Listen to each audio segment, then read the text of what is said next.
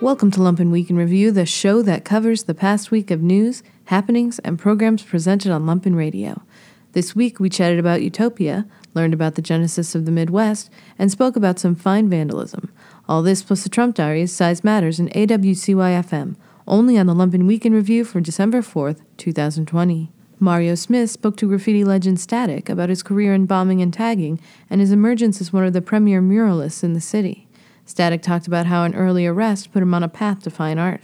Only on News from the Service Entrance, every Thursday at 2 p.m. So you've seen a lot of murals in Chicago. Chicago is a city with a lot of public art, a lot of great public art from a lot of really world-famous artists have come to this town and done work. One of them is on the phone with me.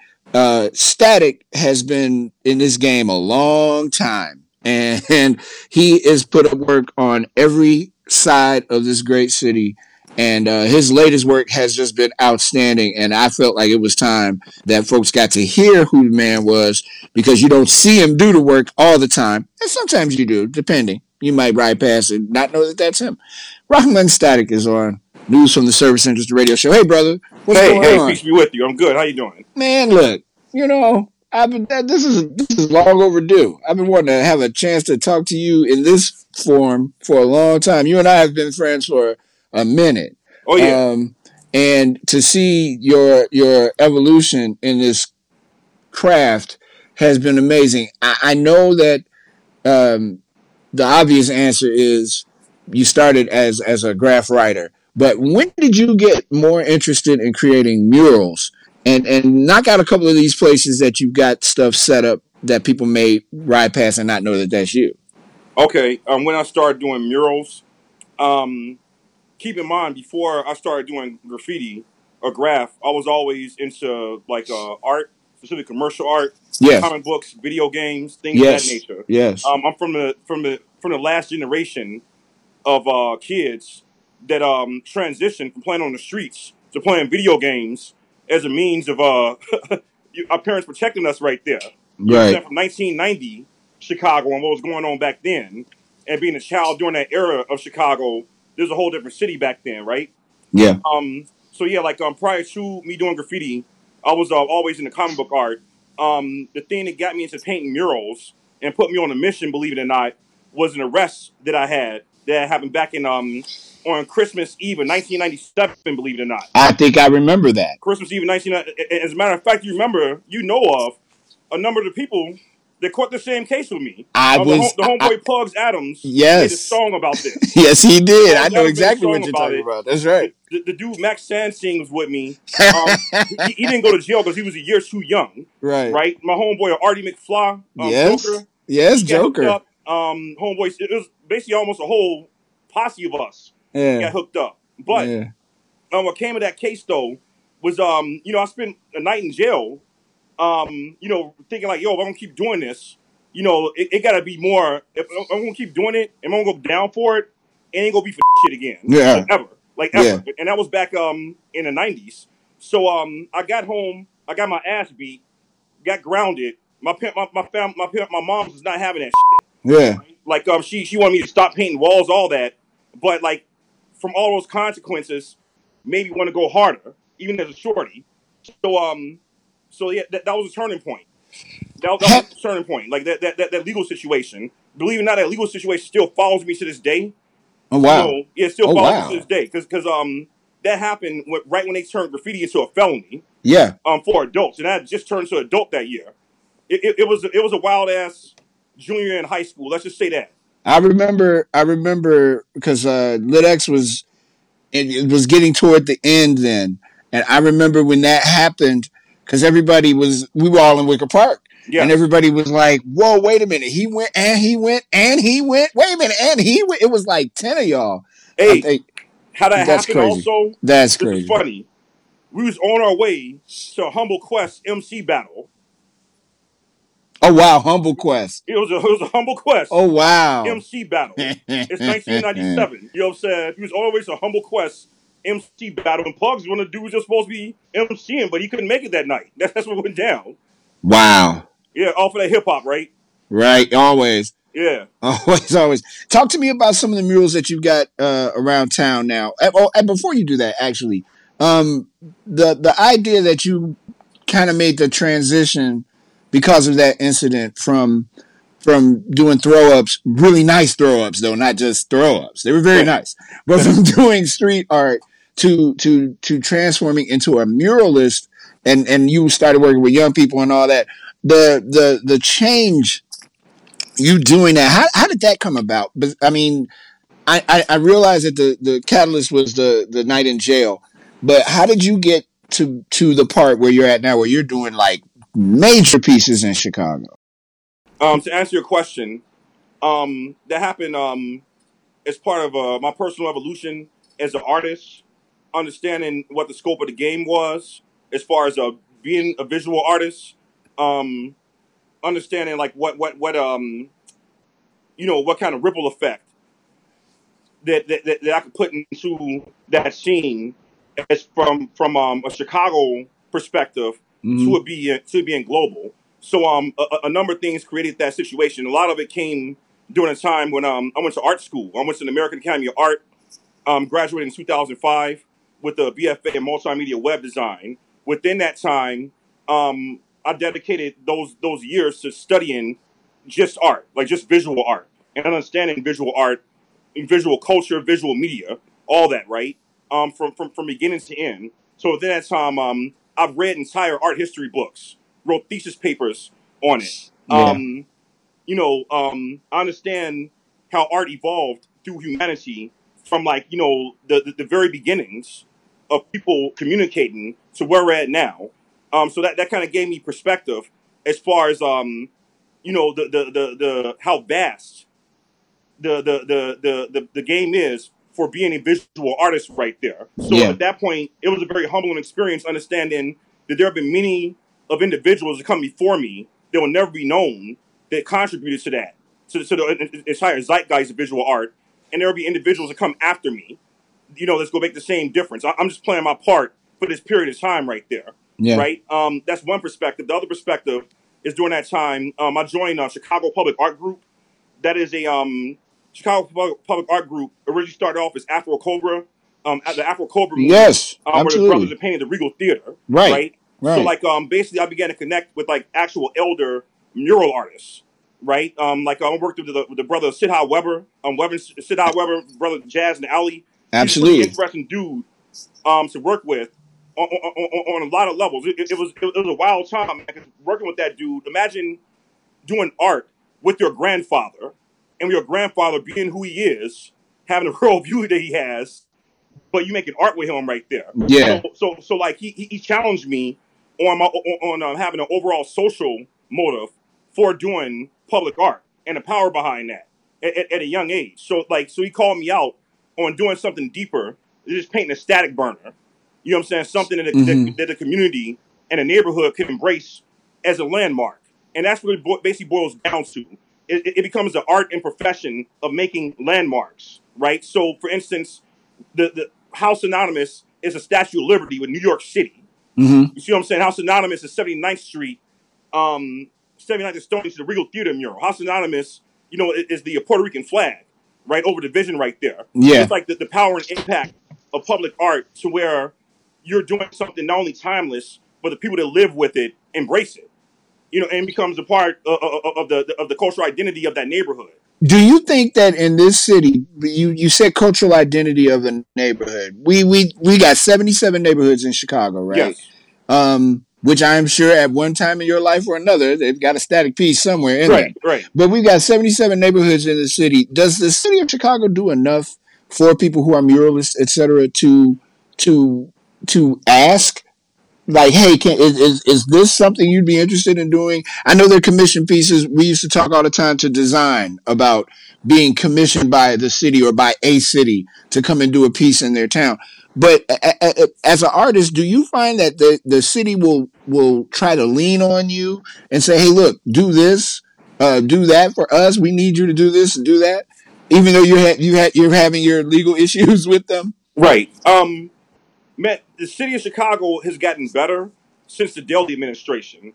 Daley Jr. had like a vendetta for graffiti writers. And he was ignorant as hell toward art, right? I've met him a number of times. Like, I came up in the Gallery 37 program that his wife started. Oh, I know. I was there. Right? So you remember that, right? Yeah, absolutely. So the Daley administration had a thing against graffiti writers to where they used it as a symbol of reform, if you will. And the wild thing about it is a lot of the stuff they were arresting graffiti writers over, a lot of those buildings aren't even here anymore. Yeah. Chicago has changed since then. It's not the same city as it was in the 90s right there, which gives you some perspective on a lot of it right there, right? Like in other words, so they were using, in other words, during that time, the Daley administration created the anti-graffiti task force, right? So with the police department. So they actually allocated, a lot of tax dollars to arresting non-violent criminals during a time in Chicago where the city was at war, man. Like during the 90s right there, like when the project was still up. So they was more worried about the appearance of the downtown areas and a few areas around the city, right? Opposed to dealing with the real issue. And they were going on a way to eliminate graffiti, right? And regulate graffiti, mural painting, whatever you want to call it, on a lot of structures and buildings that aren't even here anymore. It's just some wild perspective on that. So in other words, that angle, I understand part of the motive for it, but long term, it was a waste of money. Going out of the way to arrest non-violent offenders for vandalizing buildings that now don't even exist anymore 20 years later. As of Rahm Emanuel and Lightfoot, under their regime, it's gotten better. Under Rahm Emanuel's regime, he wasn't as militant as Daley was, as far as going out his way to fund police officers more money to arrest graffiti writers right there. Mm-hmm. Both those mayors have their own issues right there. But yeah, but it's gotten better. It's gotten better. Let's just say that. It's gotten better to a point of where I'm not saying it's the best, right? But it's something they're doing is way more than what was happening back in the 90s. You've been doing a lot of pieces of famous Chicagoans who may not be known to most of the city, but they are known to people in the city. Yeah. The folks they need to know. And you just put a call out for people if they were interested in having their faces immortalized. Is that your wheelhouse? Is that where you really get down with being able to communicate with folks through different people in the city by having people that they recognize to say, look, this is a person in your midst that is walking around and you should know who they are and they're important and they're up on this wall for a reason. How do you articulate what you're doing right now in this current phase of the world of static? Man, that came to be after painting too many memorials of dead celebrities that I didn't know. And just the fact that I'm painting a dead person like that.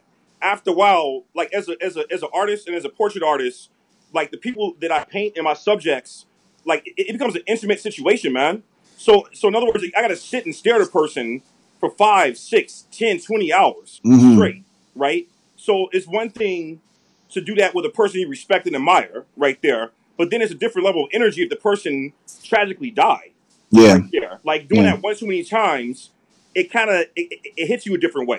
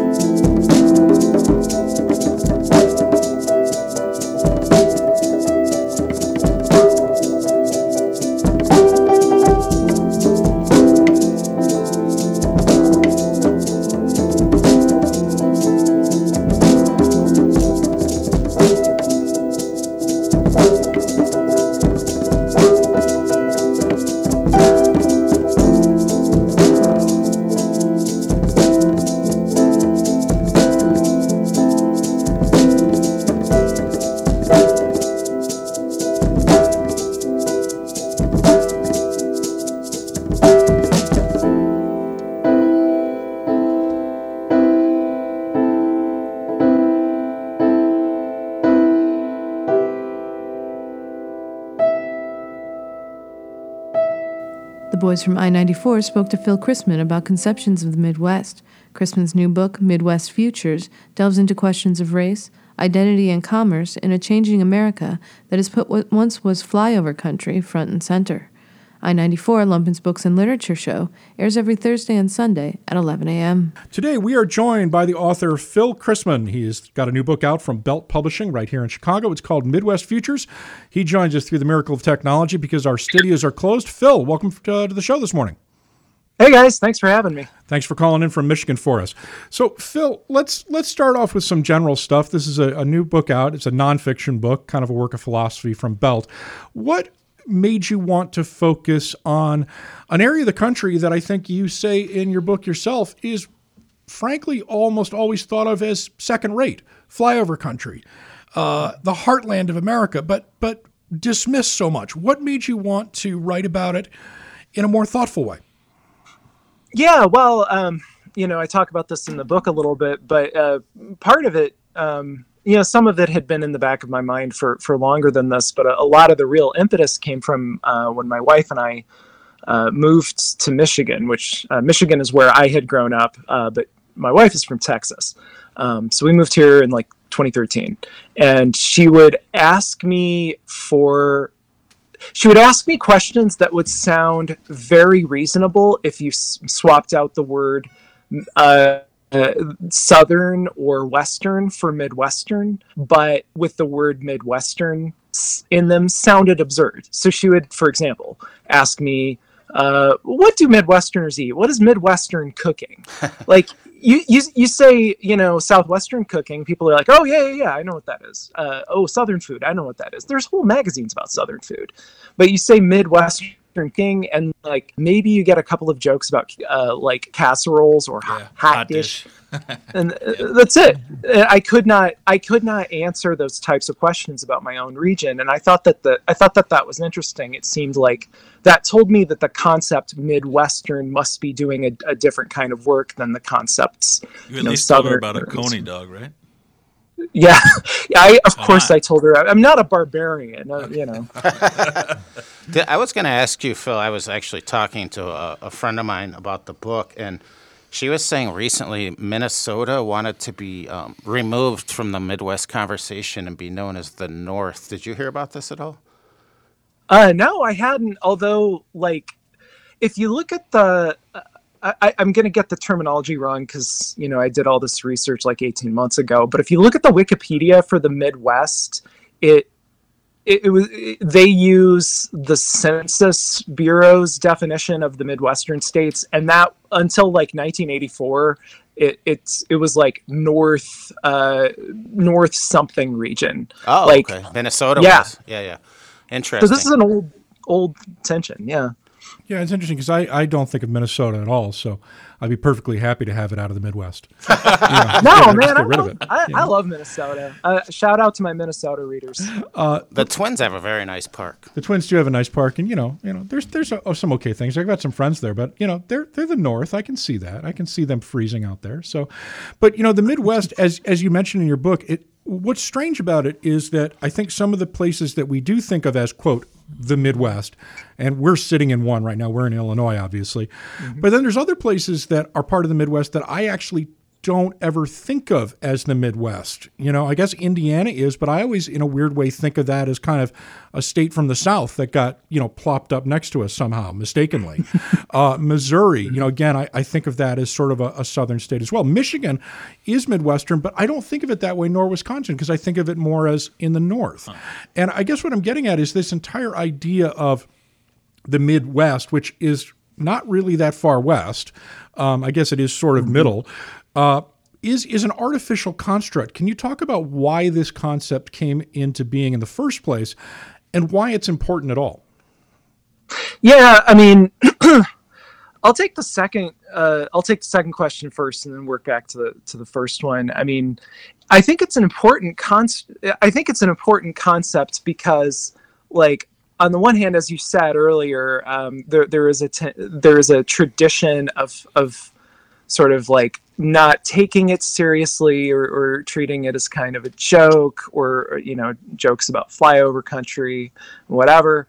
And at the same time, like the concept emerges constantly over history in national conversations about all kinds of things. Like when I was reading for the book and working on the essay that the book developed from, and then working on the book, I mean, we were still in the middle of like, how do Democrats win back the Midwest, for example? You know, that conversation. So it keeps coming up. Any conversation that gets like pulled into service to talk about as a proxy for all sorts of political issues, I mean, at some point you've got to take a look at it. And then as for the history, the history of the word turned out to be really fascinating. And my book kind of stands on the shoulders of giants here, like historians and geographers and other people have really looked into this.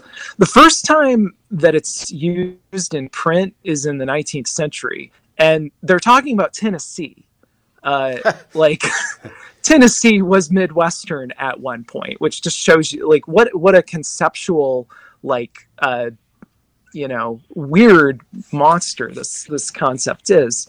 And then it you start hearing Middle Western in the late 19th century, meaning more or less what it means now, but it immediately gets hooked up to this idea of nostalgia, the idea of like the prairie home that you leave behind on your way to like New York City to go become like an actual person.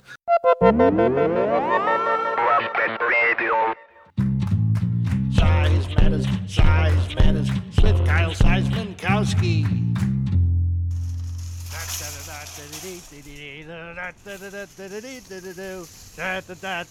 Jesus, Kyle, I always thought your homeless bum look was an affectation. What you talking about, Jess? Well, you're pushing a full shopping cart of trash down the middle of Morgan Street in a snowstorm. Hold on a second.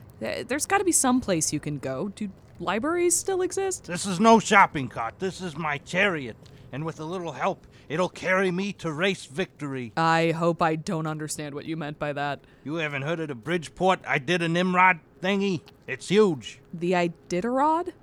Oh, there is no way that you or that shopping cart are making it to a dog race in Alaska. We got one right here in Bridgeport. Been running it every winter since the 30s. I am finding this difficult to believe. Oh, you find it difficult to believe. Well, now, let me tell you something. I gotta go hide stuff for half price at Unique on Monday right now, so I don't have time for your crazy today. Well, hold on a sec. There's a lot of history and probably some safety concerns, but the main point is the first prize is 500 simoleons. Wow, I cannot wait to support this proud local tradition. Where do we start? First, we gotta find some dogs. Once we got those, we can enter the race. Piece of cake.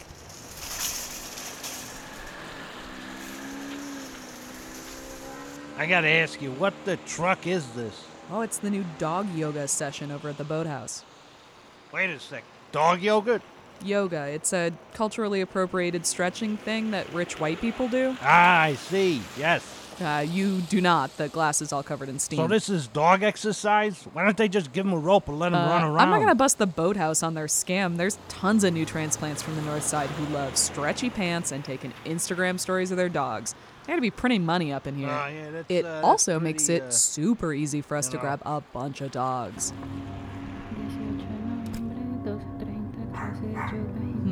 I see some huskies over there. That's a snow-type dog. You grab the big white ones. I'll grab these two little tan guys. No corgis, Kyle. They can't pull jack. Just go ahead and get this. Hurry up, Jess. I think we got made. Let's go, let's go, let's go, let's go, let's go, let's go, let's go. 2 minutes, so. Jess, come on. Quick, into the shopping cart. Come on, mush. Hardly a Cadillac here, Kyle. Yeah, I couldn't get one of them nice jewel carts with the locks on them. Where are we going? Halstead, Jess. We're going to Halstead. That's where the start of the race is at. Left. You have to pull left. Oh, snap. I see the yogurt people with their pitchforks. Mush. What does that even mean, Jess? Hold on to the dang dogs. Good morning, race fans, and welcome to the 76th Bridgeport Iditarod, stretching from Cermak all the way to back of the yards. It's a beautiful day for a dog race. And we're almost set to start this. Wait, what's this? I see a late entrant, I think, in what appears to be a shopping cart being chased by a mob in Lululemon. Well, it takes all types. And they're off.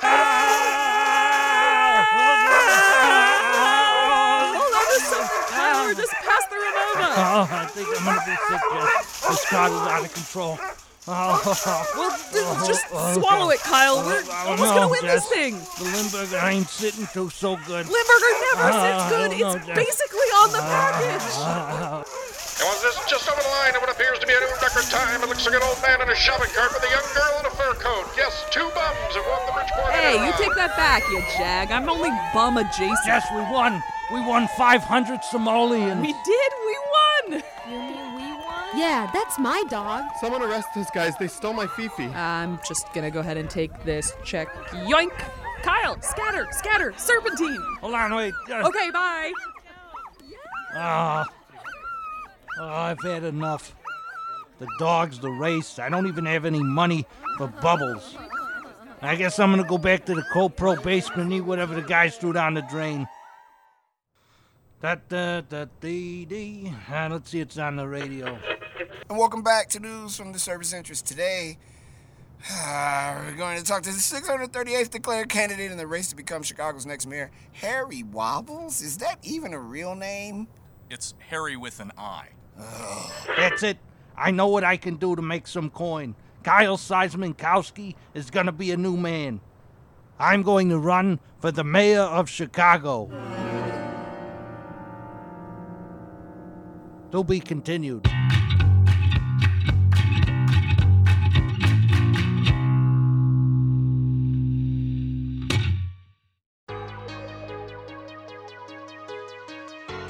This week on the Trump Diaries, Trump releases an unhinged video from the White House. Trump's lawyers tell Georgians to boycott the special election. Trump has raised close to $170 million since the election. Georgia Republicans push back at Trump's lies, and Trump plans to run again in 2024. It ain't over, kids. These are the Trump Diaries. Day 1407, November 26th. Trump suddenly pardoned Michael Flynn, his former national security advisor who pled guilty to lying to the FBI about contacts with a Russian official. Flynn was facing a lengthy jail sentence. Trump announced the news on Twitter and wished Flynn a truly fantastic Thanksgiving. The pardon was issued before a judge could rule on a controversial Justice Department motion to dismiss Flynn's case and undo his guilty plea to lying. The judge in the case rejected that move, calling it disingenuous. Trump is now expected to offer pardons to a number of key aides before he leaves office on the 20th of January. On an unusually somber Thanksgiving in America, job numbers rose for the second week in a row, with 778,000 people filing for unemployment.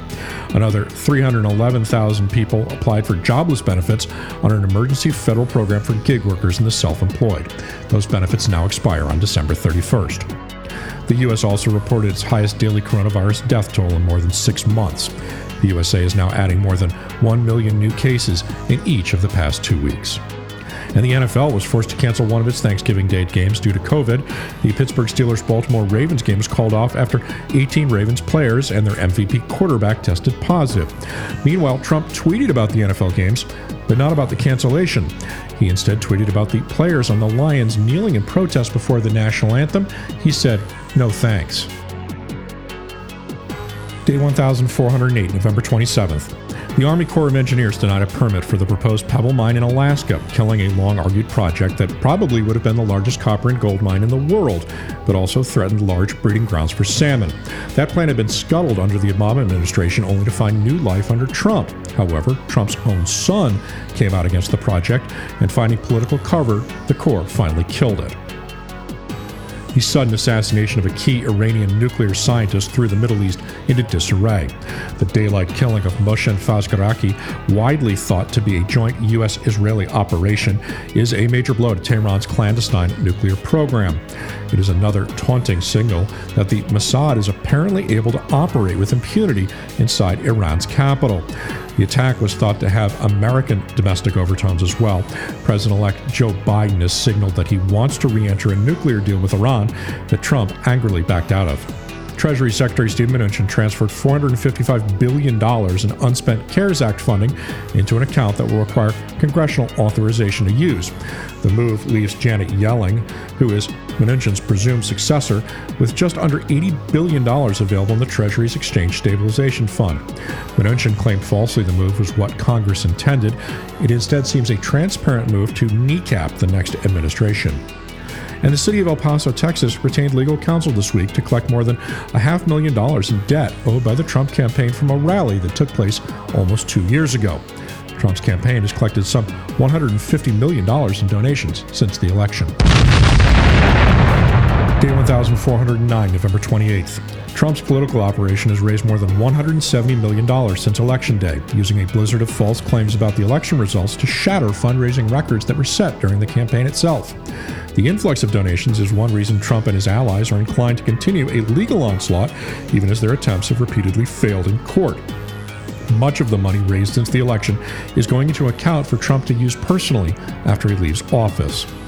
Trump's political appointees are now going to extraordinarily lengths to try to prevent Joe Biden from rolling back his policies.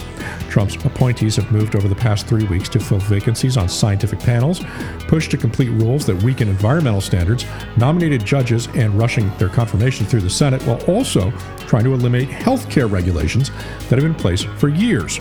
In a major instance, the Health and Human Services Department moved to suspend thousands of agency regulations if they are not, quote, individually confirmed to be still needed and having appropriate impacts.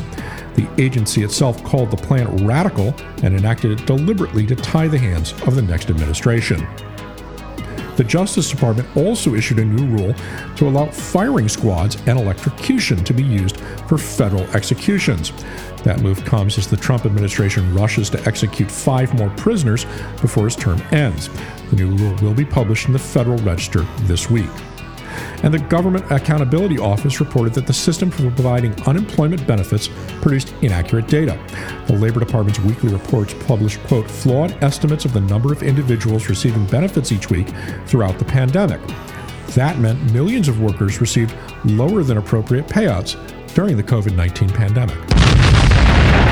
Day 1410, November 29th. Hospitalizations for COVID-19 patients in the United States reached an all-time high of 100,000 today. The number of coronavirus infections passed 13 million. Today marked the 27th consecutive day the U.S. reported more than 100,000 new COVID cases. Speaking to Meet the Press, Dr. Anthony Fauci warned that Thanksgiving travel could make the current surge worse. Quote, what we expect, unfortunately, as we go for the next couple of weeks into December, is that we might see a surge superimposed on the surge we are already in. Biden announced that his senior White House communications team will be composed entirely of women, a first, with Jennifer Psaki, a veteran of the Obama administration, as White House press secretary. Biden is also expected to nominate Neera Tanden as the director of the Office of Management and Budget, and Cecilia Rouse to be chairwoman of the Council of Economic Advisors. Tanden would be the first woman of color to oversee the agency. Rouse would be the first woman of color to chair the council. Kayleigh McEnany cried foul from a personal Twitter account, claiming, quote, President real Donald Trump already has an all-female senior White House press team. So does VP, so does FLOTUS, so does Second Lady. The completely discredited media once again reveals their blinding propagandist fake news proclivities. The complaint from McEnany was odd, as her team actually includes 3 men. Biden's is actually all-female. And Carter Page filed a $75 million lawsuit against the FBI, the Justice Department, and James Comey personally, claiming he was the victim of, quote, unlawful spying during the Bureau's Russia investigation. Day 1411, November 30th. Trump said unexpectedly that he'd leave the White House if the Electoral College affirms Biden's win. Trump said it would, quote, be a very hard thing to concede, even if the Electoral College confirms Biden's victory. Quote, if they do, then they've made a mistake. This election was a fraud. Trump then claimed that Biden can only enter the White House as president if he can prove that his ridiculous 80 million votes were not fraudulently or illegally obtained. The Supreme Court heard arguments on Trump's efforts to exclude unauthorized immigrants from the census count, which is used to allocate seats in the House. The court sounded skeptical that Trump could categorically exclude people living in the country illegally from the population count. And Census Bureau officials have said they cannot produce the required data until Trump leaves office anyway in January. Moderna applied for FDA emergency authorization of its coronavirus vaccine after reporting the vaccine was 94.1% effective in a 30,000-person clinical trial. If approved, vaccinations for Americans could begin as early as December 21st. Trump's baseless legal attempts to overturn the November 3rd election were dealt more blows. Arizona certified its election results, awarding the state's 11 electoral votes to Biden. That certification came as alleged lawyer Rudy Giuliani appeared before some Republican lawmakers there to ask them to overturn the election results, citing baseless claims of widespread election fraud. 2 recounts in Wisconsin requested by the Trump campaign were completed and confirmed that Biden won the state. Trump's campaign paid $3 million to cover the cost of the recounts, which resulted in Biden gaining an additional 87 votes. And a federal appeals court unanimously rejected the Trump campaign's emergency appeal to challenge Pennsylvania's election results, writing, "The campaign's lawsuit lacked proof and its allegations have no merit." The 3-judge panel for the 3rd U.S. Circuit Court of Appeals denied the campaign's effort to refile its lawsuit, saying, quote, "Calling an election unfair does not make it so. Charges require specific allegations and proof. We have neither here. Voters, not lawyers, choose the president. Ballots, not briefs, decide elections." Trump attacked GOP Governor Brian Kemp and his Secretary of State Brad Raffensperger. Trump called Kemp hapless, urging him to use his, quote, "emergency powers to overrule his obstinate Secretary of State. I'm sorry I endorsed him." Kemp's office noted that state law prohibits the governor from interfering in the election, and Republicans are now worried that Trump's repeated attacks on Georgia will depress turnout in the January special election. Day 1412, December 1st. Attorney General William Barr said the Justice Department has not uncovered voting fraud that would have affected the results of the presidential election and affirmed President-elect Joe Biden won. That statement came after Trump implied that the Justice Department and the FBI may have played a role in election fraud. Trump has repeatedly and baselessly said the election was rigged and that he won in a landslide. Trump also made a pointed swipe at Trump, saying, quote, "There's a growing tendency to use the criminal justice system as sort of a default fix-all.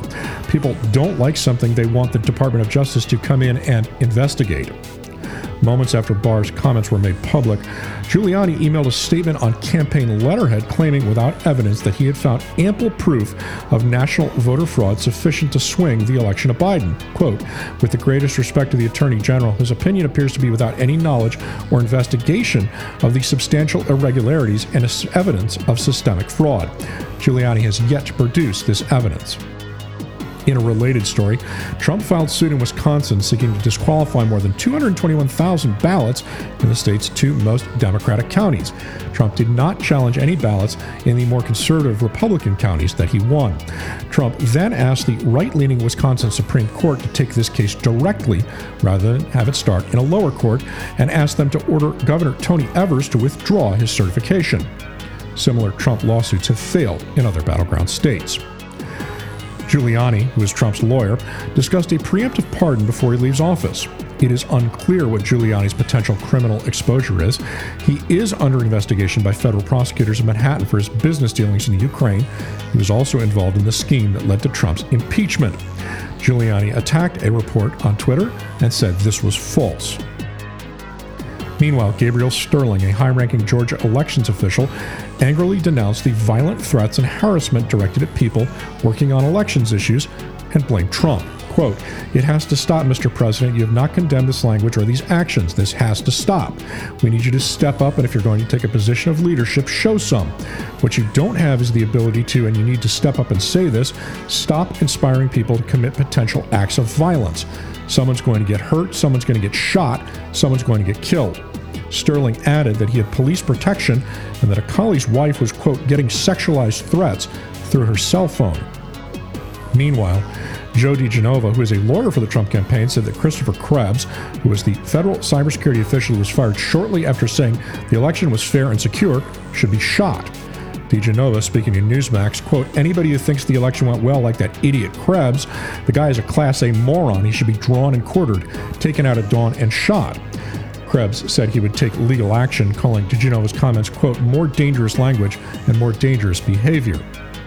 And Scott Atlas resigned as special advisor to Trump after a controversial 4 months during which he repeatedly attacked science-based public health measures and clashed repeatedly with other members of the coronavirus task force. Atlas repeatedly downplayed the threat of the virus, which has killed now more than 265,000 Americans. He also reportedly wore out his welcome with White House aides. FCC Chair Ajit Pai said he would step down when Biden is sworn in. Pai led the partisan repeal of the Obama-era net neutrality regulation. It is expected that rule will be reimposed. Day 1413, December 2nd. Trump is being urged to, and apparently has discussed, granting pardons to Don Trump Jr., Eric Trump, Ivanka Trump, and Jared Kushner. While Trump Jr. was under investigation by Robert Mueller, it is unclear what criminal exposure Eric Trump or Ivanka Trump might have. Kushner also seems to be an outlier. To pardon them, Trump likely would have to detail what specific crimes they committed. The Justice Department is also now investigating a potential bribery for pardon scheme involving a large political contribution in exchange for a presidential pardon. Two individuals approached senior White House officials as unregistered lobbyists and secretly lobbied or paid bribes to obtain a pardon for someone convicted of a federal crime. The documents show that a lawyer for a federal convict had discussions with the White House counsel's office about a pardon or commutation. Just pardoned Michael Flynn called for martial law to be imposed in the U.S. Flynn asked Trump to order the military to conduct a, quote, do-over of the presidential election so as to reflect what he claimed was, quote, the true will of the people by temporarily suspending the Constitution and civilian control of these federal elections. Trump threatened to veto an annual defense bill unless Congress repeals a federal law that gives online companies broad legal protections. This law, known as Section 230, spares sites and services from being held liable for the content posted by their users. Trump had previously threatened to veto the same defense bill over provisions that would rename military bases honoring Confederate commanders. Congress is ignoring Trump on both issues. And a bipartisan group of senators introduced a coronavirus aid proposal worth about $908 billion. Mitch McConnell immediately rejected it. McConnell said he wants to pass a, quote, targeted relief bill because, quote, we just don't have time to waste time. Day 1414, December 3rd. America is now bracing for a further surge in coronavirus cases that will stem from infections acquired over the Thanksgiving break. The head of the CDC said America is facing a devastating winter and predicted that total deaths could reach close to 450,000 unless Americans in general start to wear masks. Dr. Robert Redfield said he believed, quote, this is going to be the most difficult time in the public health history of this nation. He also explicitly warned against people traveling for Hanukkah, Christmas, and Kwanzaa over the winter holiday period. Trump released a 46-minute lie-filled videotape speech that he billed as, quote, the most important of his career. In a rambling and fact-free diatribe, which was taped in front of the White House seal, Trump claimed he was the victim of a rigged election and accused Democrats of a conspiracy to steal the presidency. There are also reports that Trump plans to skip Biden's inauguration and instead announce he will run for the Republican nomination again in 2024. Trump does not plan to invite Biden to the White House or even call him in a break with past protocols.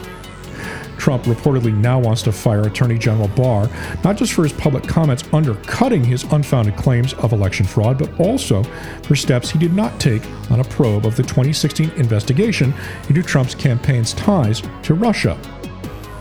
Meanwhile, it was revealed that properties owned by the Trump Organization and the Kushner companies profited from pandemic relief programs. Over 25 PPP loans worth more than $3.65 million were given to businesses with address at Trump and Kushner real estate properties, who then paid rent to those owners. 15 properties reported they only kept one job, 0 jobs, or did not report a number at all. And Trump lawyers Sidney Powell and Lynn Wood told Georgians not to vote for Republicans David Perdue and Kelly Loeffler in the special election because, quote, it's not worth voting because the Chinese Communist Party has rigged the voting machines. In a screed delivered at a Stop the Steal rally, Wood said, quote, this is Georgia. We ain't dumb. We're not going to go to vote again on January 5th on another machine made by China. You're not going to fool Georgians again.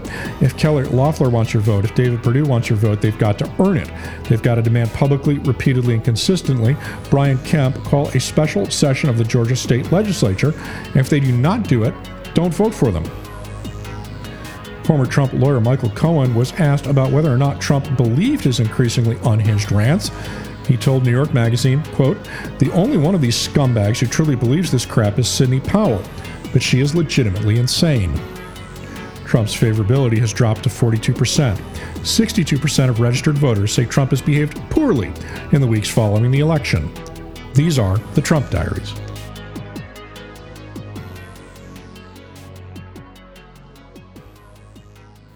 We represent a special session in Studio A from local rockers Thompson Springs. This selection was recorded and mastered by Ari Shellist.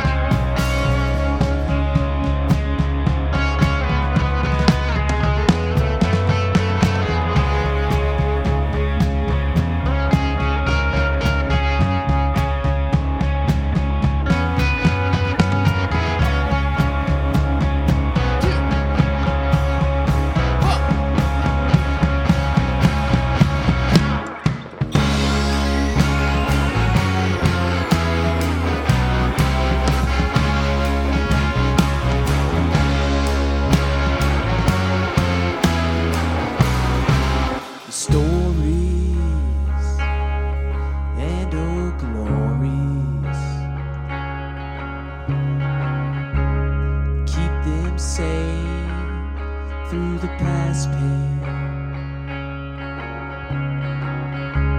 They revel in the fame of their memories. They just keep moving on. The highways, the byways, crash past the day. Like living under a throne. Is it right or is it wrong? Well, I just keep moving on.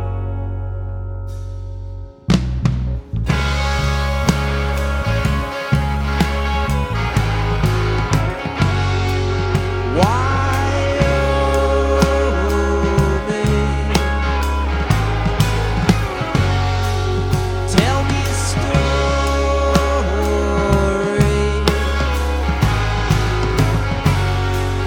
Tell me a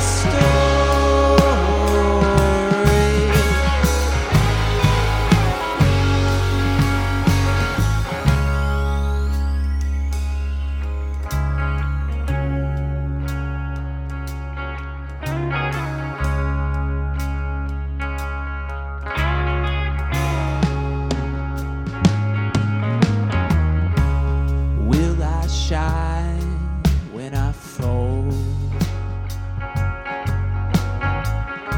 There's still so much to be told. Looking back the way we came seems so long ago.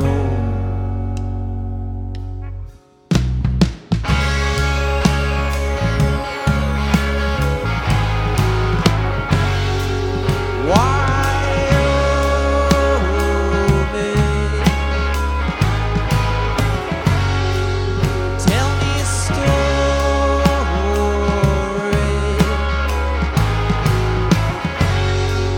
Tell me a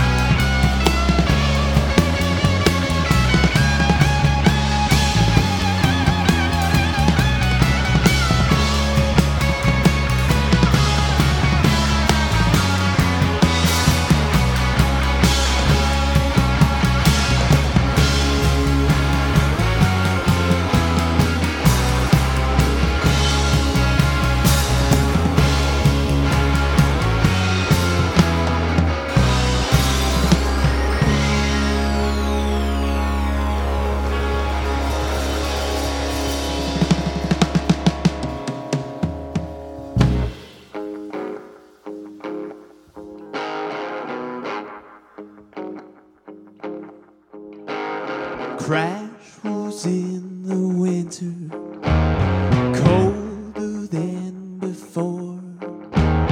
Buffalo so deeper than a man on all fours. Born in 1964.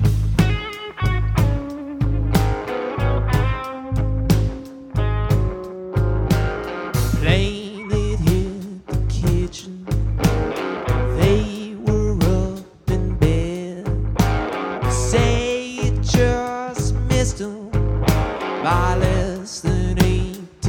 pictures. Born in 1964. Born in 1964.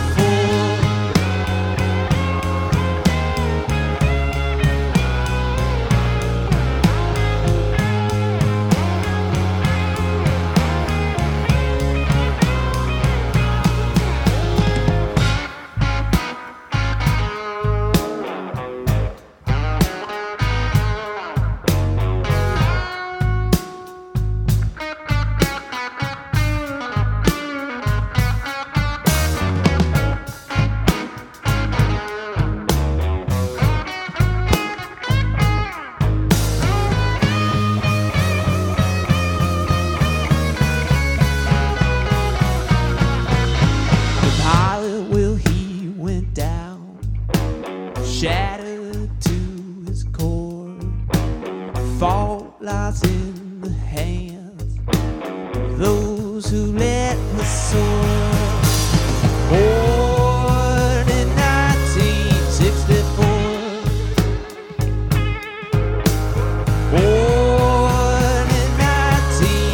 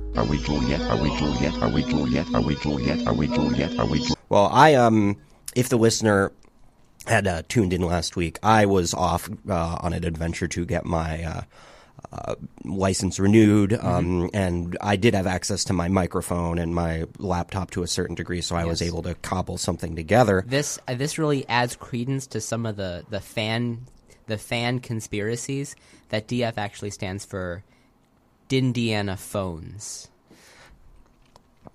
That's an interesting theory. I guess I don't want to ruin the surprise by speaking to it. So I'm not going to harp on that a ton, but I will say this much: after everything, after a week there, 2 24-hour drives, a number of drunken nights and antics, perhaps. Some of them fun, some of them rather tragic. Slapstick adventure. Well, it turned out ultimately I could just do it online, and I did. Really? Yep. When did you do it online? It's a funny story. I was going in to the DMV, where I'm from, and I had all these documents to prove them. And because of the hurricane, which ended up missing, the thing is, the hurricane, everyone knew the hurricane was going to miss, but public officials, much like here in Florida, they'll take any excuse to just not provide civic services. That's a tradition. A tradition of inadequacy. And so there was a sign up that simply said, we're not coming in because of the hurricane. It was a beautiful day, by the way.